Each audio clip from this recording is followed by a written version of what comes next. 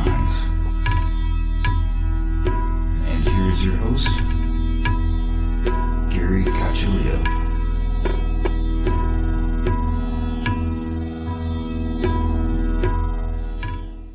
Welcome, everyone, to another episode of Everything Imaginable. I am your host, Gary Cacciolillo. And before we get started, I want to thank everybody for listening and also thank the contributors to my show, who are Candace Sanderson, author of The Reluctant Messenger; Joseph Simkovic, author of How to Kiss the Universe; Ms. Aida, author, psychic, spellcaster, root worker, and witch. You can find her at MsAida.com, MISSAIDA.com. And this episode is being sponsored by Ginger Glasser. You can find Ginger at tarotbyginger.com. And she is a tarot reader, evidential medium, and healer. And again, you can find her at tarotbyginger.com. And now, without further ado, our guest for today is Raymond Hunter, and he has a book called Planet Survivors. Thanks for coming on. I'm glad to be here. So, what is the premise of the book? Well, let me summarize what the book's about. It's an engaging adult sci-fi novel. And by adult, I mean there is some material that's not suitable for children. Mm-hmm. But I try to keep that subtle. It's about real flawed people. No Wookiees, no Ewoks, no Jabba the Hutts, just ordinary people. And one telepath.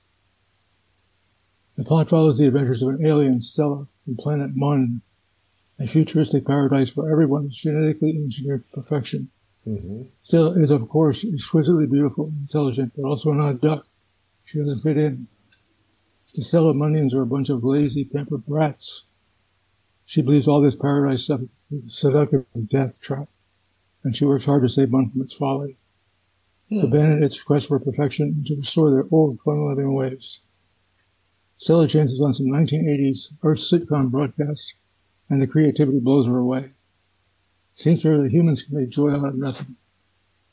She travels to Earth to learn how they do it and to recruit the best of them as volunteers to go back with her to Mun and teach what they know.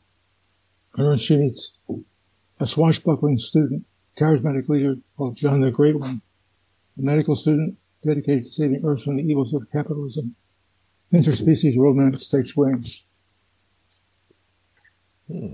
Their affair with two planets to save. Their affair plus the two planets leaves a lot to be resolved. Mm-hmm. In addition to the satirical subplot about a Foot report on developing worlds, which gave Earth a poor rating. The ending may be a surprise, although hints were dropped throughout it. So that's a synopsis. Interesting. So this alien comes from a planet where it's like paradise is perfect? Well, when you look at when you get into the UFO speculation from the news, mm-hmm. you become aware that the universe is like 13 billion years old. Yeah. And intelligent life has been here for a couple 100,000. Mm-hmm. So I think it's quite reasonable to expect that there are places in the universe that have intelligent life that is far more advanced than we are. It had maybe 1 million years on us. It'd be nothing. It's a rounding error. Yeah. So this is one of those places that's way far advanced. It's on the UFO reports when I talk about they're doing maneuvers that we can't do. Mm-hmm. The fact that they're here at all, it doesn't travel light years, it's showing that they have much more technology than we have. Right. Absolutely. So go ahead. I think that if I definitely agree. There's life out there. That life is visiting our planet. At the very least, they're certainly observing us.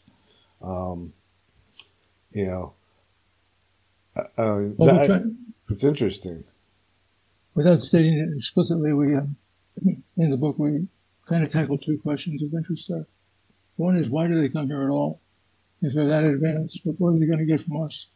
What can we teach them? That's one question, which we try to address in the book. Good question. Very good question. And the other question is, what would they think of us? Would they admire us? where they pat us on the back and say we did a great job in such a short time. They think we were deficient compared to other civilizations throughout the universe. And we take a crack at that too. That's all tied up in the fuck report. I think that they would probably want to contain us and keep us from spreading like a bad virus. Well, that's kind of the one thing they're concerned about is the big bomb. If you discover the principle of the big bomb, you can take down half a galaxy, much bigger than the hydrogen bomb. And they don't want a primitive culture to stumble on that and start playing with it. So that's part of the reason for the fuck report. They visit the primitive planets on a regular basis and just check on their status, see if they're not getting themselves in trouble. And they give us low marks. You can read it to see why we get low marks. I don't think I have to read it. I live it every day.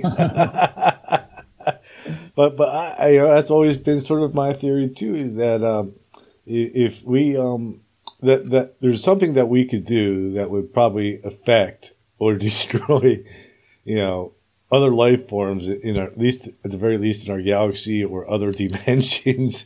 So they have to like kind of not even like it's not like they want to necessarily help us out of an altruistic type of reason. It's for their own survival. Mm-hmm. Yes. And I guess we're not at the point yet where they're like, okay, we have to kill these people or they're going to kill us. No, we're not.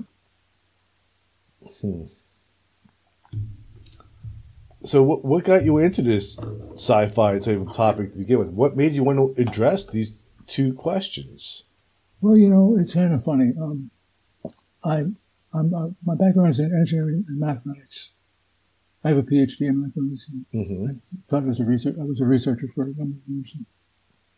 So that didn't get me into it. What did get me into it, I think, is I was way back in the 1970s.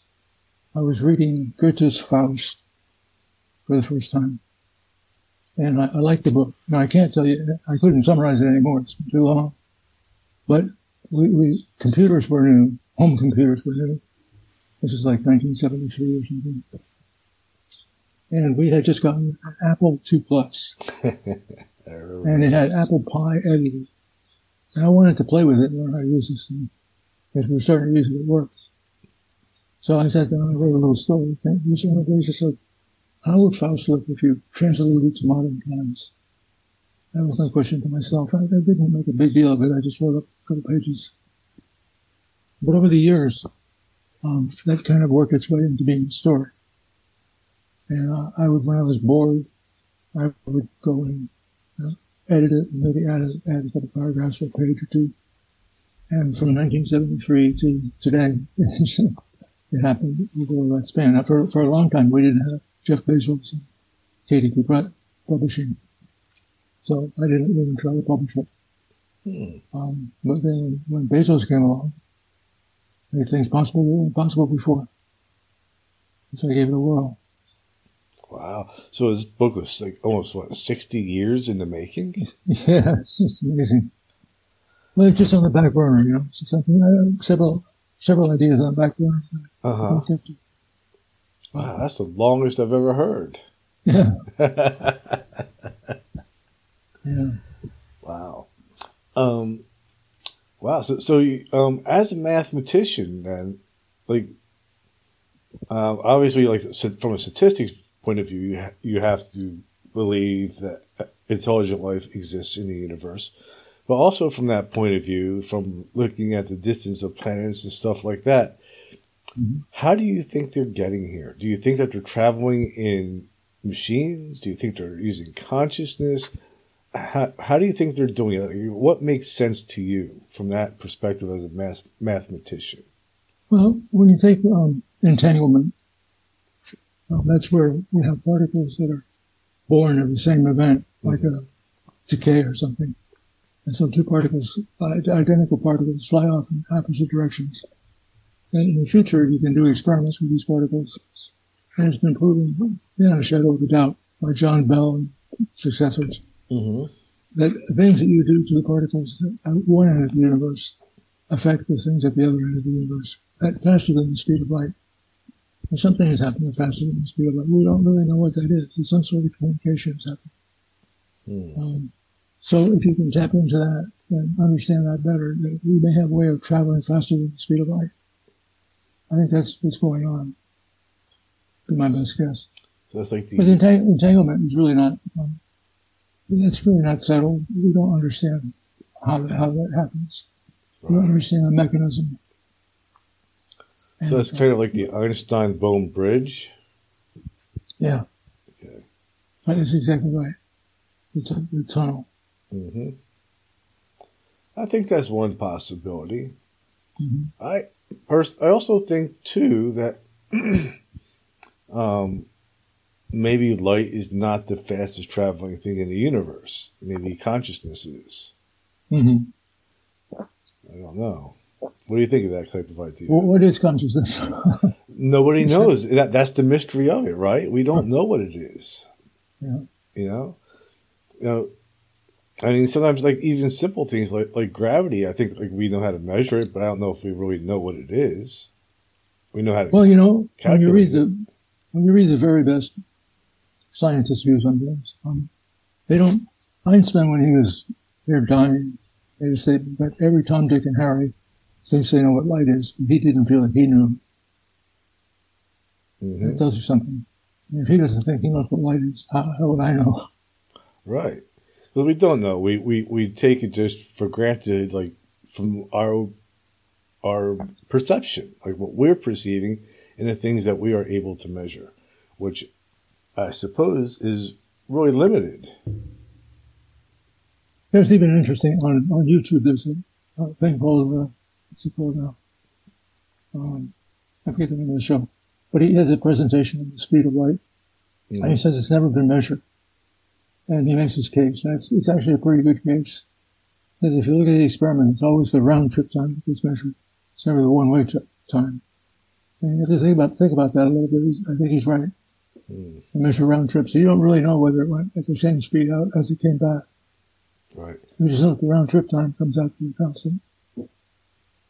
I don't know if you've seen that. Veritation, I think it's called. Have you ever had an encounter with a UFO yourself, personally? No, I wish I would. I'd like to see with my own eyes what they're talking about. But I find it highly convincing that the people who have seen them are either better liars than I've ever seen, or they're telling the truth. The average person can't lie that well. Right. You can tell when they're lying. Most of us, even without training, can tell. And with training, you can tell even more. But when a number of pilots in Florida claim to have seen the same things, and they're told that they're looking at weather balloons and they're confused. I don't think they're professional pilots. They know their job. They know what they're looking at. And I think it's almost insulting to tell them that they're looking at a balloon and they don't know it. Right. And so either they're all lying and they're very skillful liars, or there's some truth in it. I think there's truth in it. There's too many reports. Do you think the government knows what they are and is hiding it from the public? I think that would be true for a while. I don't. Certainly has been true to a point. I don't know if they've gotten over that or not. I've seen some things about suggesting that they know more than they're saying, but I don't really know. Interesting. So, how do you think you would interact with us? How do you think that an extraterrestrial would interact with humans to try to stop us from screwing up the fabric of the universe? Well, I doubt that they do very much by force anymore, if they're that advanced. I mean, force is a pretty crude tool. Pretty crude tool. I think it would be persuasion. They like to show us that they know things that we don't know. They'd be willing to share it with conditions that we change our ways in certain ways. I think that's what they would do. Who would they share it with? I mean, our governments are corrupt. Our academic world is more out to prove that they're right than they are about finding new discoveries. So who would they tell? Just to ordinary people? That's a very good question. You're right about the academics. I lived in that world for some number of years, doing mathematical research. Mm-hmm. And it's an institution, for example, in physics, all this business about quantum theory and interpretations of quantum theory, the Copenhagen interpretation, other interpretations. A lot of physicists, academics, don't really care about the philosophical aspects of the questions about what is reality. Mm-hmm. What's real? Einstein said that according to the Copenhagen interpretation, when he looks at the moon, if he looks away, it's not there anymore. It's only there when he looks at it. That's kind of a funny thing, funny remarkable bit. But it sort of does say that. Yeah, it's true. No observer, there's nothing there. there. A lot of academics don't really care what the truth is. They say, well, I can solve problems. I can give you answers to problems using these formulations. And I don't care what they mean, whether they're real or not, they work. And it's a different attitude. And some people care about the philosophical aspects. They want to know what the world really is made of, how it works. Your question is very good. Who would you talk to? I'm not sure. So I have a guest on regularly. His name is Preston Dennett. And he, we've addressed this question, a couple of times. His belief is that they're going to come. He says like what they're actually doing. Not that they're going to. They're doing this. They are coming down here and showing themselves to regular people and doing it in very, very small increments to get us accustomed to this idea that they exist. So eventually, they'll say they appeared to maybe 30-40% of normal people see a UFO or have that experience and start believing in the possibility of extraterrestrials. And then after that, they would more reveal themselves to us, the people that are not in charge, not non-government, non-academics, non-scientists. And, they're bringing the message to them to try to spread it that way. Basically, like they're planting seeds in ordinary people and hoping that it grows into, the science community and into the government. Yeah, that's a very interesting theory. It makes sense. It would be the most passive way for them to do it. And, and they're probably looking at a long game that we can't see.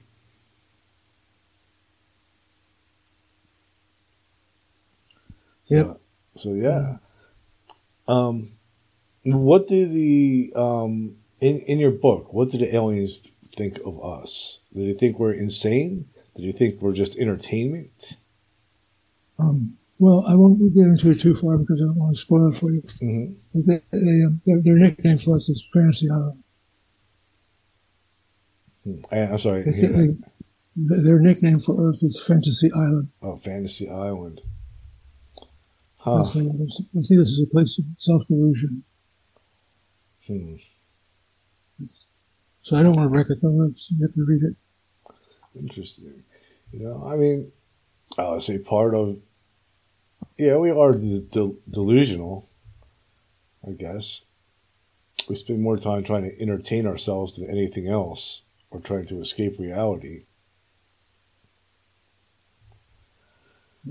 I think mathematics was a good preparation for writing. It's really similar. When you write a paper, it's like writing a novel. The same sort of work goes into it, same sort of analysis. I think it was good preparation. Do you, on your show, do you often have people with scientific backgrounds? Yeah, I do. I've had quite a few physicists, quantum physicists, mathematicians. I've had biologists, all kinds of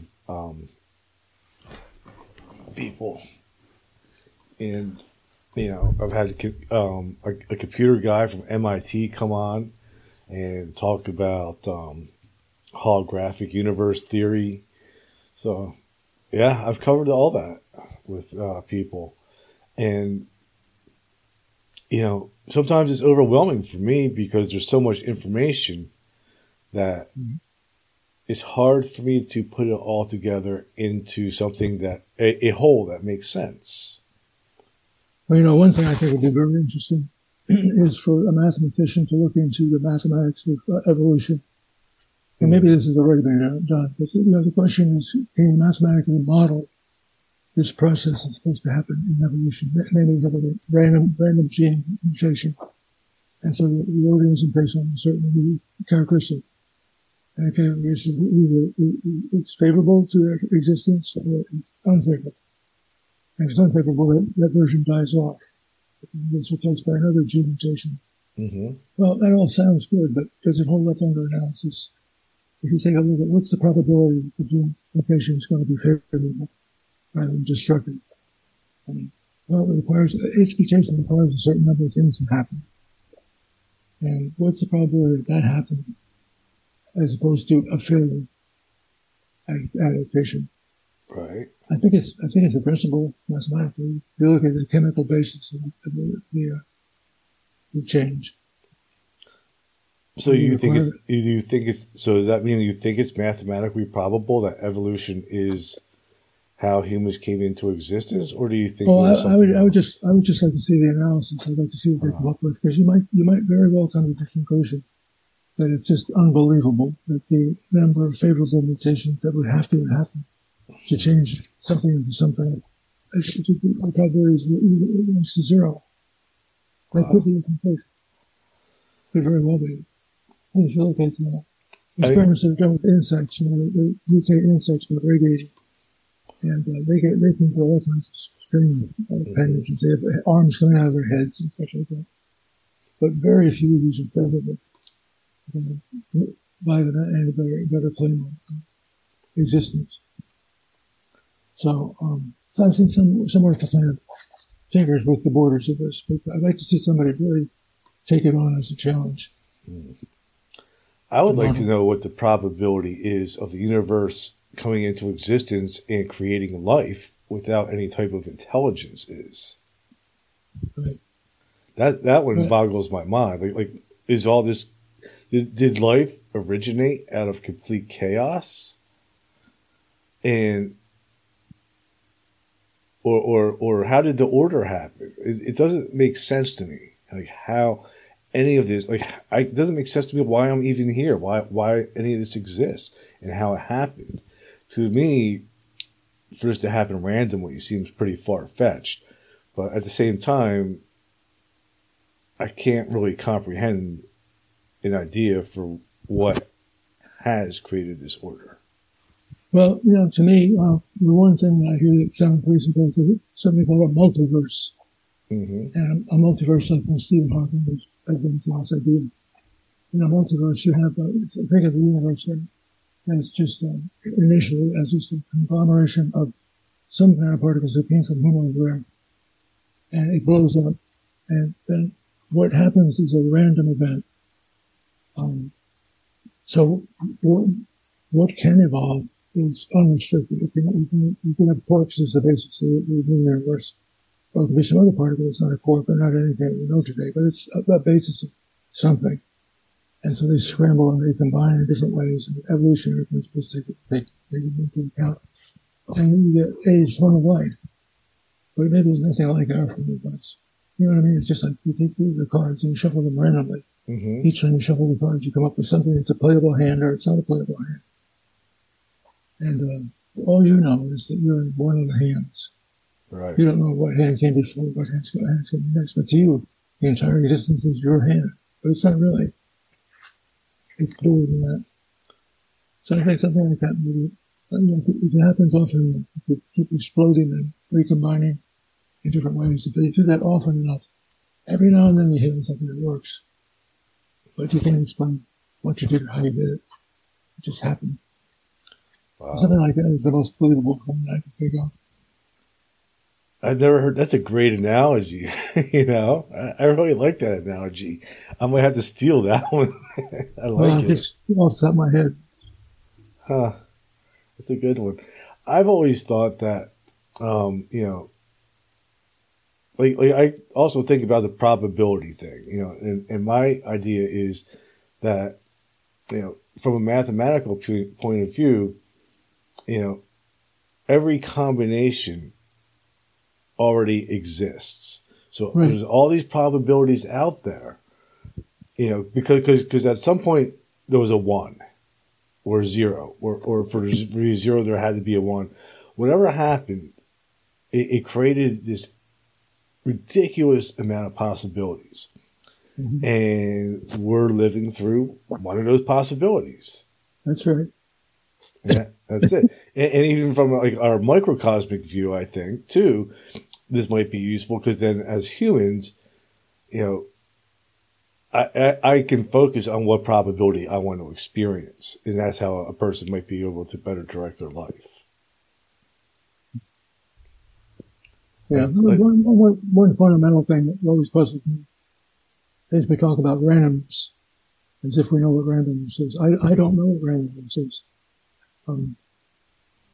We have pseudo-randomness. Mm-hmm. What randomness means, at the human level, human thought level, randomness is some sort of string of numbers because you don't know where they came from and you can't predict where it's going. So the digits of pi, for example. If you don't know that, you think the digits of pi. It is random. The digits just bounce around all over the place in an unpredictable fashion. But it is predictable if you know the rule of randomness. You know that they include the thing. So, that to me is when I think about randomness, what is randomness? To make a random number generator, you have to make a very pseudo-random number generator. It's following some sort of formula. It's just a formula that I don't know. Mm-hmm. So if the whole universe is supposed to be based on randomness, like the multiverse with each square would be a random presentation of others, I don't know how are the particles. So the particles in a certain situation, and it could go left or it could go right.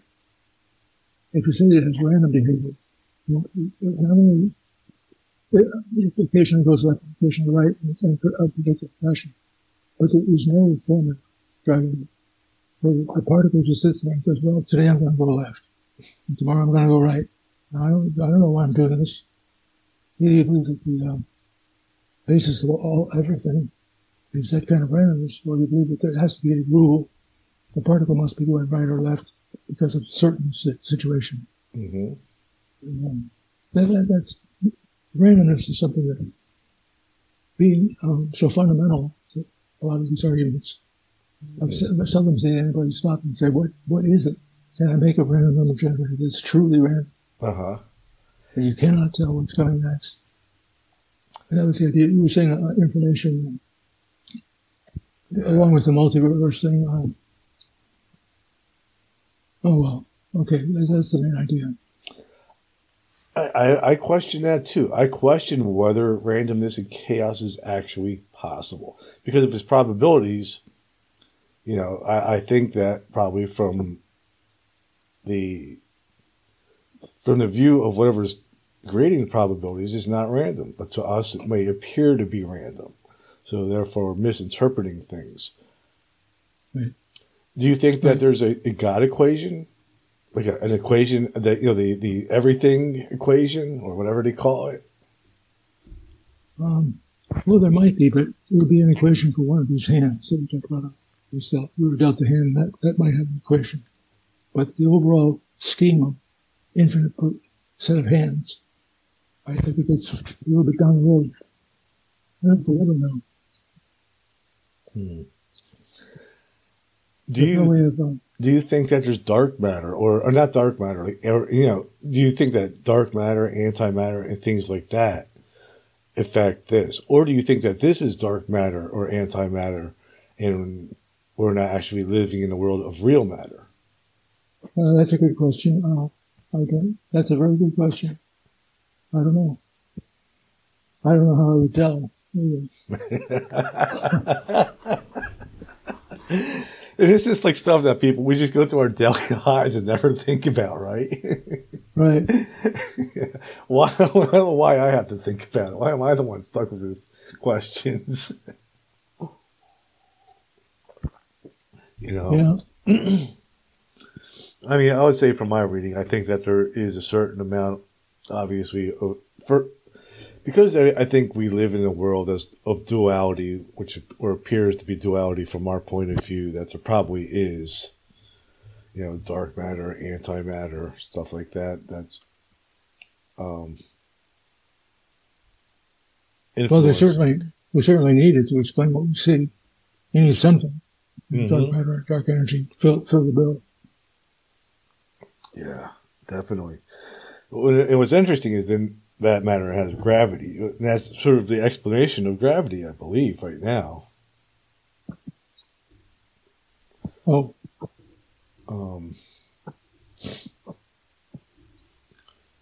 So, what do you feel? Go ahead. What do you feel just intuitively about the probability of evolution occurring the way we think it occurs? Do you feel that too much had to happen? Yeah, I think, one, I don't really like the word evolution. I prefer adaptability. Because adaptability is something that we can observe. We can observe a species, say, going into a different climate than what they're used to, and then adapting to it. And because they've adapted to it, the genes change, and their offspring are now something slightly different. So there's this adaptability that happens over time. Do I think that explains how humans have appeared on this planet? I don't believe it does, because we're so different than other species on this planet. And I talk about it all the time on here. Especially when I have like biologists on here. It's like, why are we bipedal? And no other animal on this planet is bipedal. To me, that tells me that we probably have originated on a planet with less gravity, possibly Mars. And then something happened there, and we ended up here. So I believe that, adaptability happens because we can see it happen. I don't believe that is an answer for life in general, and I also don't believe it is an explanation for humans. And I also don't believe in the human timeline. I don't believe that we've only been, civilized humans for, I think what you're saying now is like 300,000 years. I think it's been longer, and I think there's been different epochs on this planet where life has evolved, has been destroyed, and has re-evolved again. Well, here's a conundrum for you. I believe that the human mind has an almost infinite capability for music. And you think about that.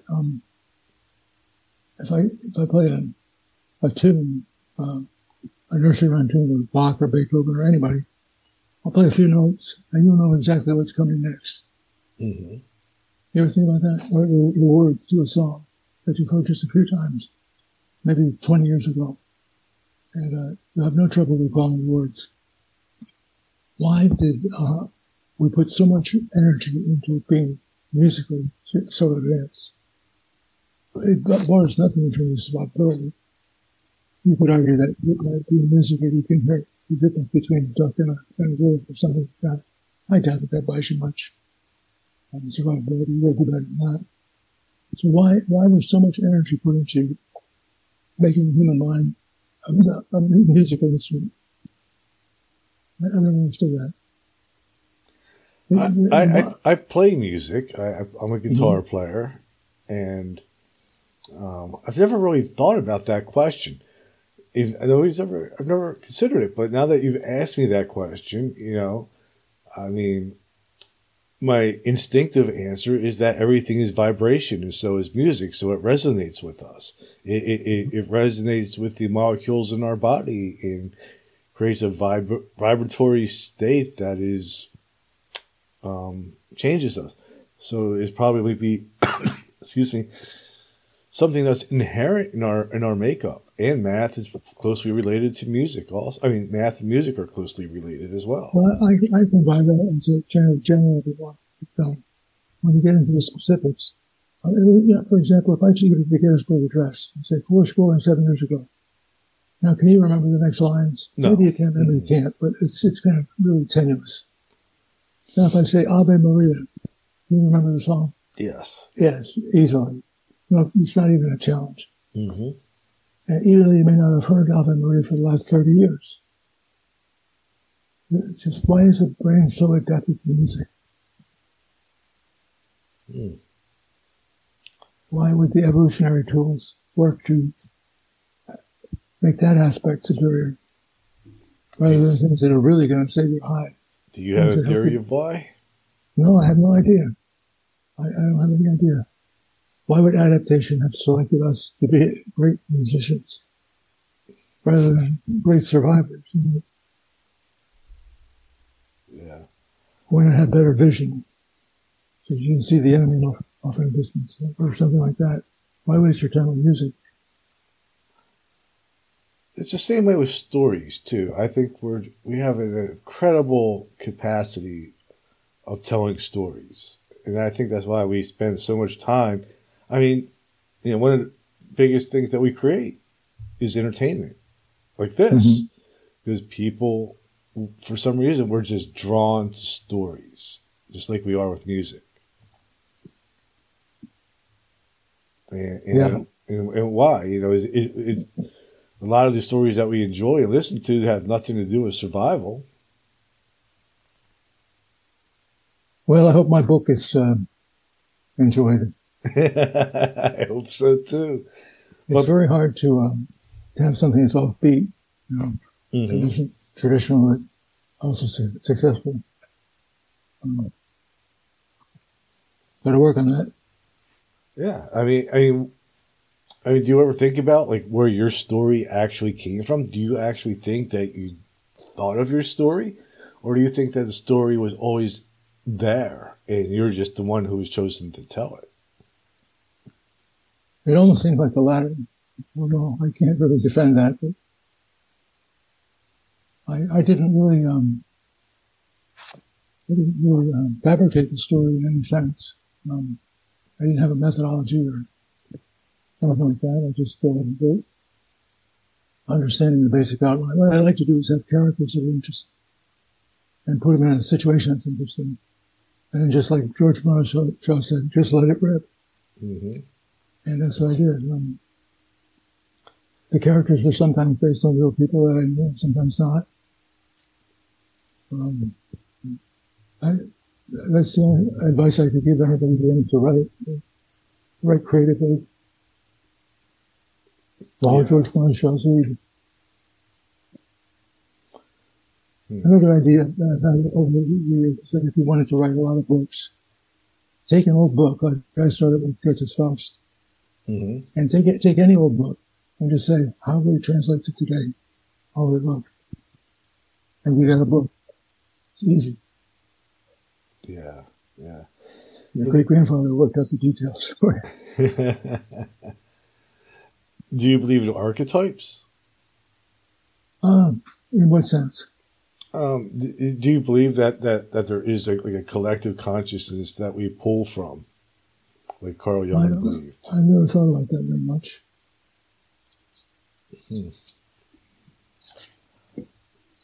What about you? I do. Because of, I think this shows up in the mythologies that we have over the last, 10,000 years or so, that we, stuff that we can find, all seem to have certain common themes. So I think that's also another thing, just like the music, I think the archetypes and the stories is programmed into us for some reason. I don't know what that reason is. And I also don't know who programmed it into us. Speaking of music, I have, in the book, I have 6 songs that were written by one of the characters that I wrote myself. I got Sony Acid. Have you played with that? It's a digital software. And I just tinkering around there, just wrote some songs, just for laughs. And I have links to SoundCloud in the book. they factor into the story. Interesting. So you play guitar? I do. I've been playing since I was 12. Or something like that. Maybe a little bit younger. But yeah, I've been into this stuff forever. I mean, I've played guitar. I started reading tarot cards when I was young. Mm. So all of this has been a fascination of mine since childhood. And What style of music do you play? I play all types of music. But however, when I was younger, I grew up in the 80s, so I was more drawn to heavy metal and punk rock then.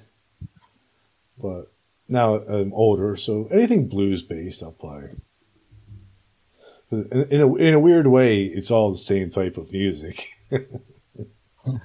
Music, it follows the same rules. What kind of music do you enjoy?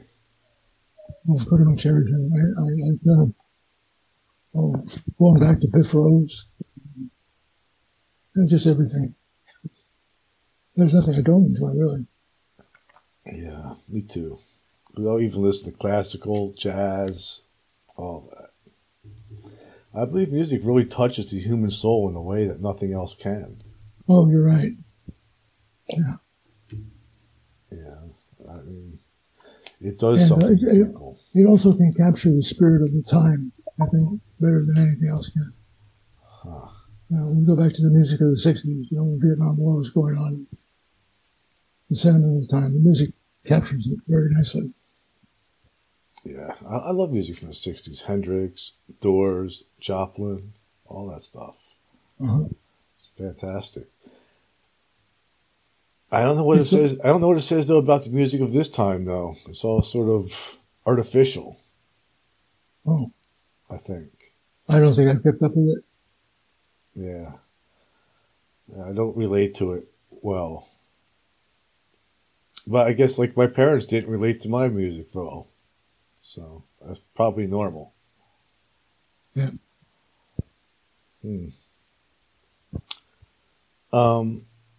So what are some of your other favorite books?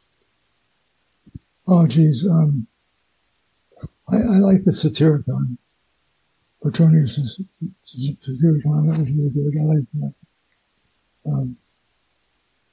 Do Androids Dream of Electric Sheep? It's too many. That's a tough question. It's right off the top of my head. Do you read any nonfiction stuff? Oh, yeah. I'm reading right now about general relativity, a book by a guy named Rindler, R-I-N-D-L-E-R. He's a Texas mathematician, physicist. He's a wonderful expositor. I read his book on special relativity now, so I like to take a crack at general, which is a much harder subject. Special relativity, I think it's good to go back and read the original work sometimes, because sometimes the original is so much better than all the consequent explanations. Like if you go back and read Einstein's 1905 paper on special relativity, the whole story surrounding that is fascinating.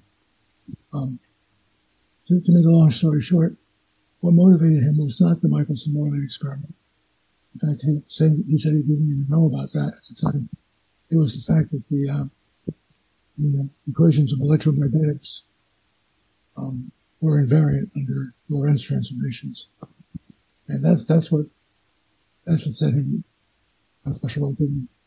And he credits nobody except one friend of his, a guy named Besso, B-E-S-S-O. He's the only guy who influenced him. No other papers. He was a clerk in a patent office at the time, and it took like 8 years before he got any recognition out of that, or even got a job. He was teaching. He was a high school tutor to make a living, to keep bread on the table. After writing special relativity, the guy can't get a job. Can you believe that? And it took years before it sunk in. And when you look at what he did, how did he do it? How did it work? He was willing to take a risk and say something that might come out stupid. Mm-hmm.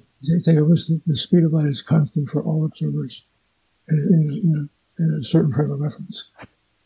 And That is such a crazy thing to say, that your clocks and your rulers all change length and time measurements. Yeah. And what a crazy thing to say. He has the idea of mind as a professor. Make it wrong with that, because if you're wrong, he recurs down the drain. You're seen as a fool. And he took that risk. And you get a better appreciation and understanding of his mindset, what he was doing, by reading his actual words, translated from the journal. And, so I go back to the original source. I go back to Gauss. I have a book on Gauss from him. His original manuscript of calculating. There was a planet, a minor planet, Sirius, I think it was called. And Sirius would disappear into the stars, would get hidden from view. Then it would reappear, and they wanted to know when it would reappear next. And Gauss set about doing all these calculations and predicting when Sirius would reappear, and he was right on the nose. Yeah. So when you read Gauss, you find that he's not at all what you would expect. You would expect Gauss is so far ahead of the rest of us that he can't even break it down simple enough to explain to us what he's doing. But the opposite is true. If you read Gauss, he's very clear and straightforward.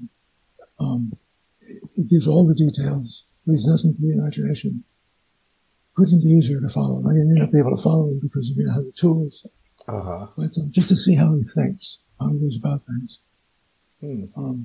I like to go back to the original works. That's cool. I actually have some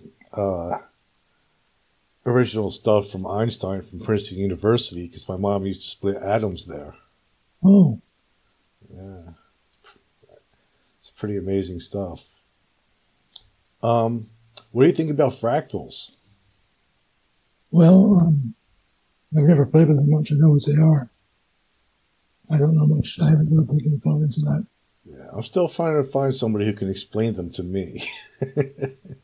Well, it's like repeating patterns, right? Yeah. Because we have a pattern within a pattern within a pattern. If you take a microscope and you look for finer and finer detail, you see the same pattern over and over again. Yeah. And they're supposed to be the building blocks of something, but I've been looked into it much. But I wonder, I think fractals are probably something that is important because, I don't, and I think that, the weird thing about fractals that I'll say is that, the belief in sacred geometry has been around since ancient times, which is essentially the same thing as fractals. Right. Like, how would ancient civilizations, 3,000-4,000 years ago, know about something that science knows now?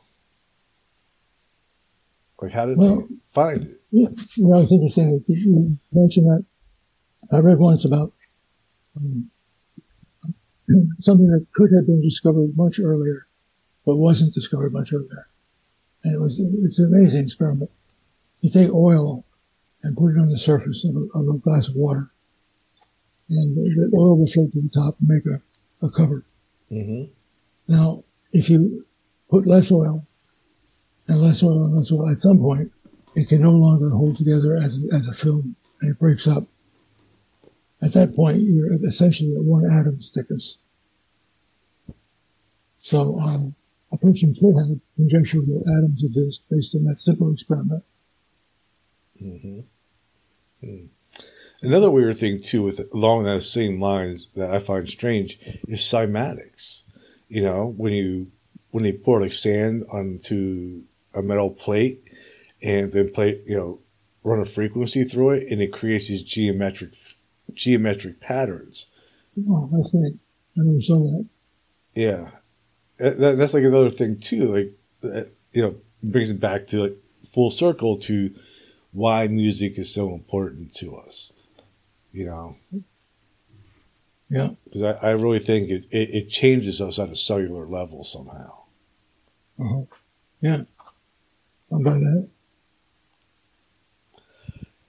So what is the most interesting thing, or most recent or most important discovery that you think has happened in math? Oh, math, jeez.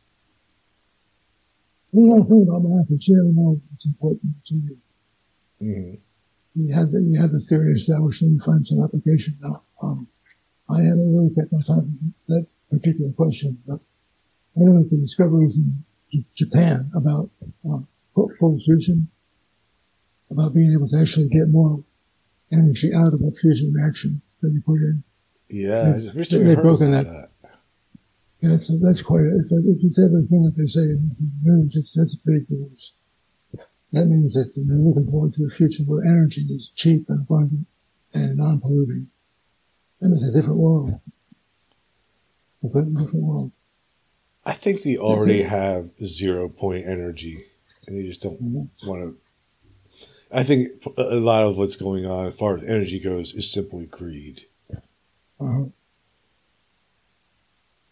Yeah.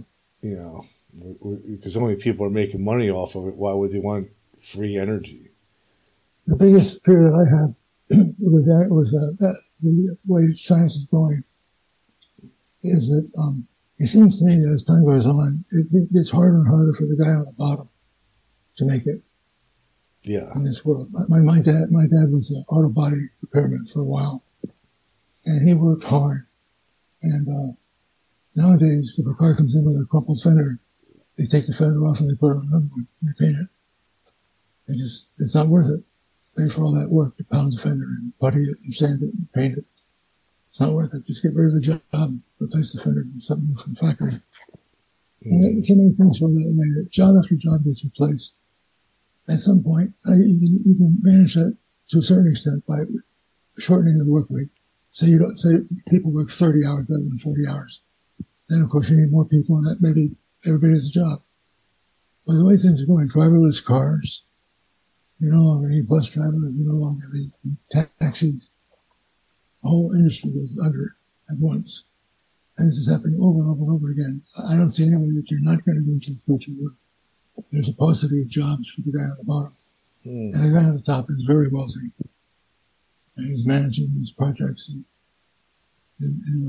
products. And no problem for him. So the guy on the bottom has nothing. So society has to make a radical change there.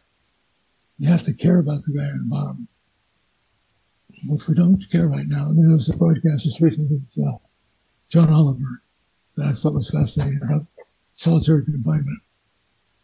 And in solitary confinement, he was describing how horrible it is. I mean, can you imagine being deprived of all contact with human beings, stuck in a room, just yourself for maybe a year, maybe longer than a year? And it's horrible. And I've never been very much sympathy expressed for any movement to change that. It's absolutely unnecessary. It doesn't do any good for anybody. It's just a savage practice, brutal practice. So what I'm saying is that we haven't shown much sympathy for the guy at the bottom. And something has to change.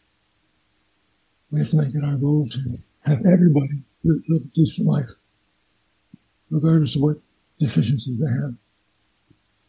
To truly respect life. And that we're not there. Right. I think the future is coming and have the world where you have the haves and the have-nots. The have-nots really got nothing, and the haves have a lot. And that can't go on that way.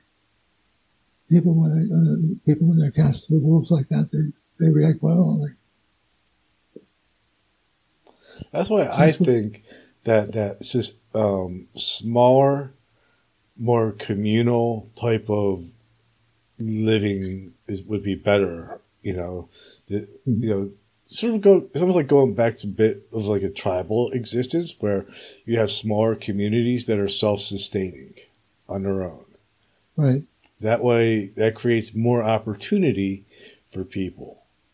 And it's more sharing and less fighting. Going back to the 50s. Yeah. Yeah.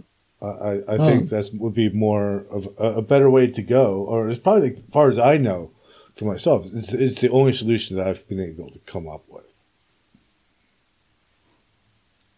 But the motivation for taking care of everybody just isn't there. We haven't come up with a good sell on that point. Yeah, it's a tough one because guys like Bezos and Musk, they would not be happy with that. And everybody just sort of fractured off and started their own little communities and became self-sustaining. But I think that would be a great way to live. Well, you have to consciously steer it that way. It's not going to happen by itself. No. But I think the idea is out there. A lot of people that I interview talk about that type of idea. And it seems rational. It seems sane. It's, if we do what we do now, extraterrestrials are definitely going to have to intervene at some point. Well, one fellow I think I thought of was that people should be aware of how close they are to the being that on the bottom, or someone they love is in the jeopardy of being that on the bottom. And I don't know if you have any kids. Kids are into the mixed bag. You have strengths and weaknesses. Yeah. And every kid needs some special attention. Mm-hmm. Some of them, it's academically, some of them it's physically. But they need something special. They need some help. And your kid could slip into that tile on the bottom very easily. You think about that. Do you want a culture that's going to help them, or one that's just going to ignore and flounder? What is your opinion on the academic system? Do you think two questions here? One, do you think that what they're teaching kids is more or less just grooming them to fit into society and follow its rules? And also, do you find the collegiate environment more of a caste system because it's so expensive, it's so established that only certain people are admitted? Well, the university system is, they're focused on their well-being.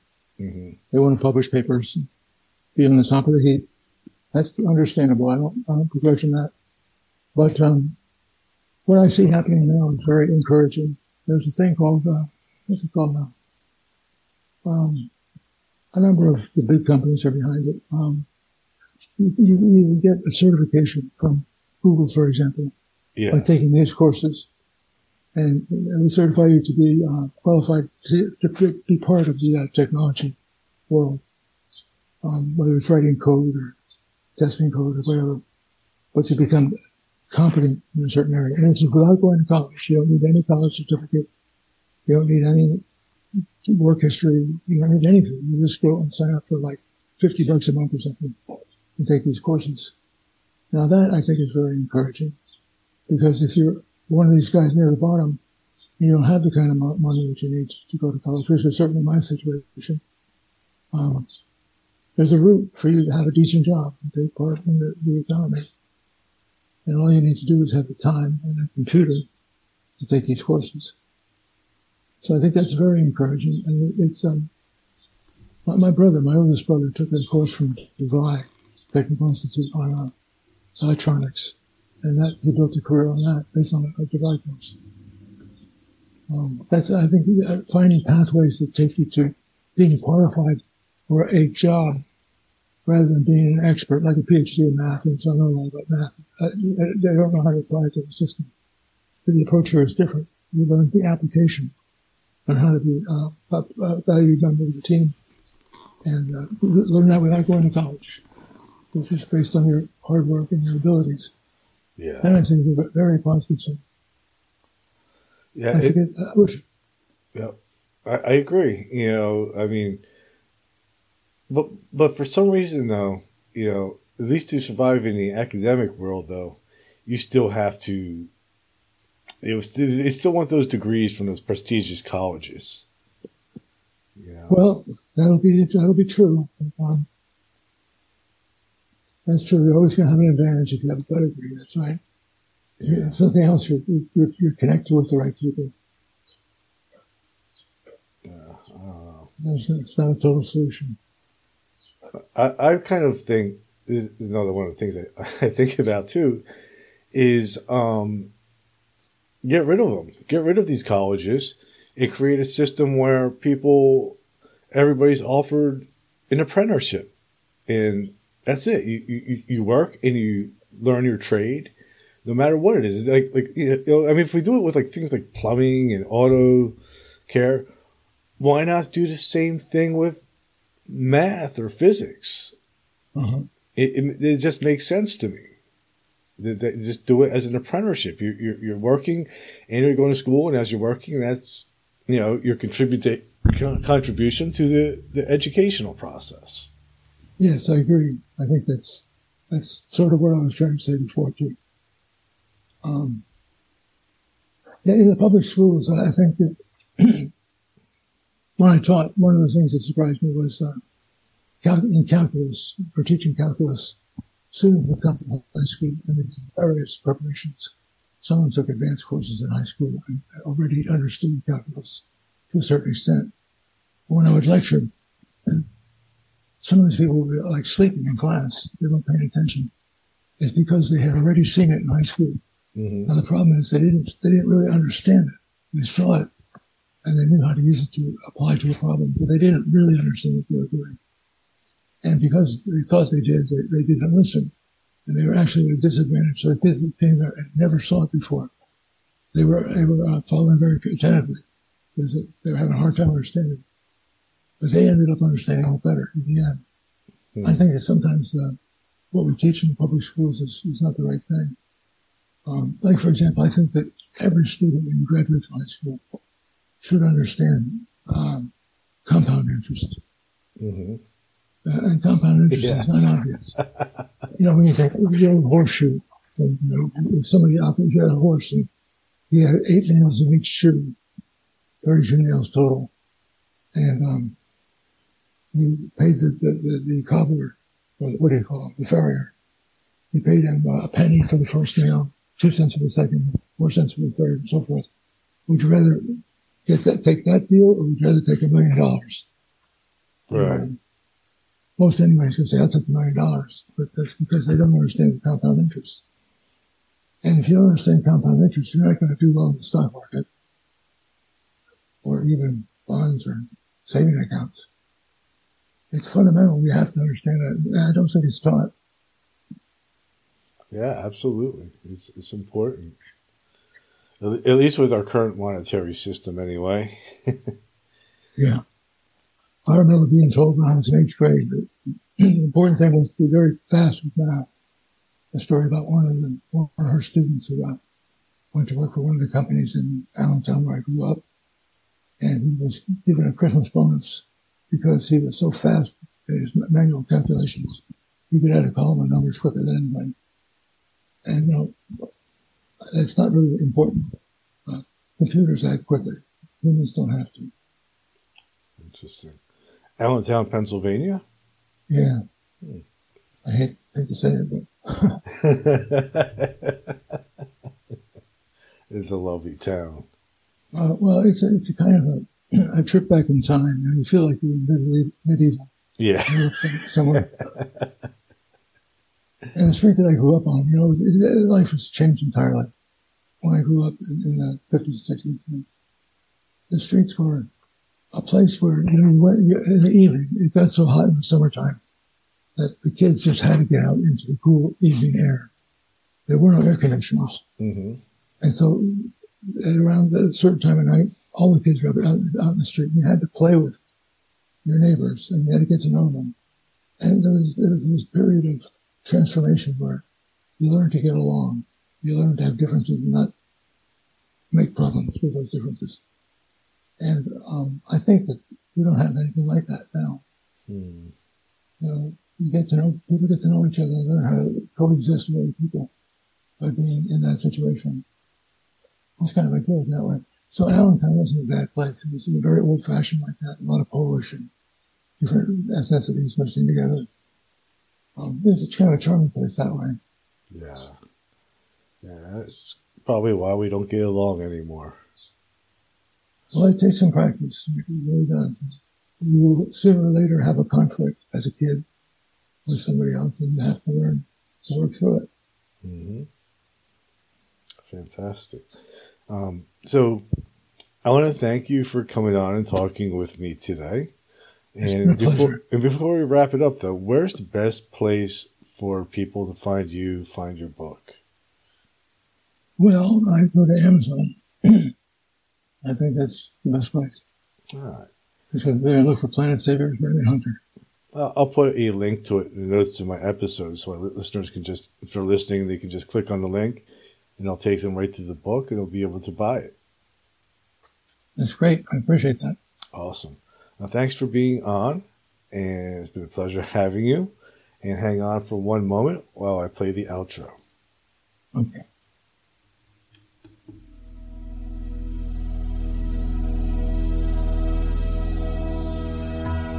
Thank you for listening to Everything Imaginable. You can reach Gary at everythingimaginable2020.com or message him at everythingimaginable2020@gmail.com.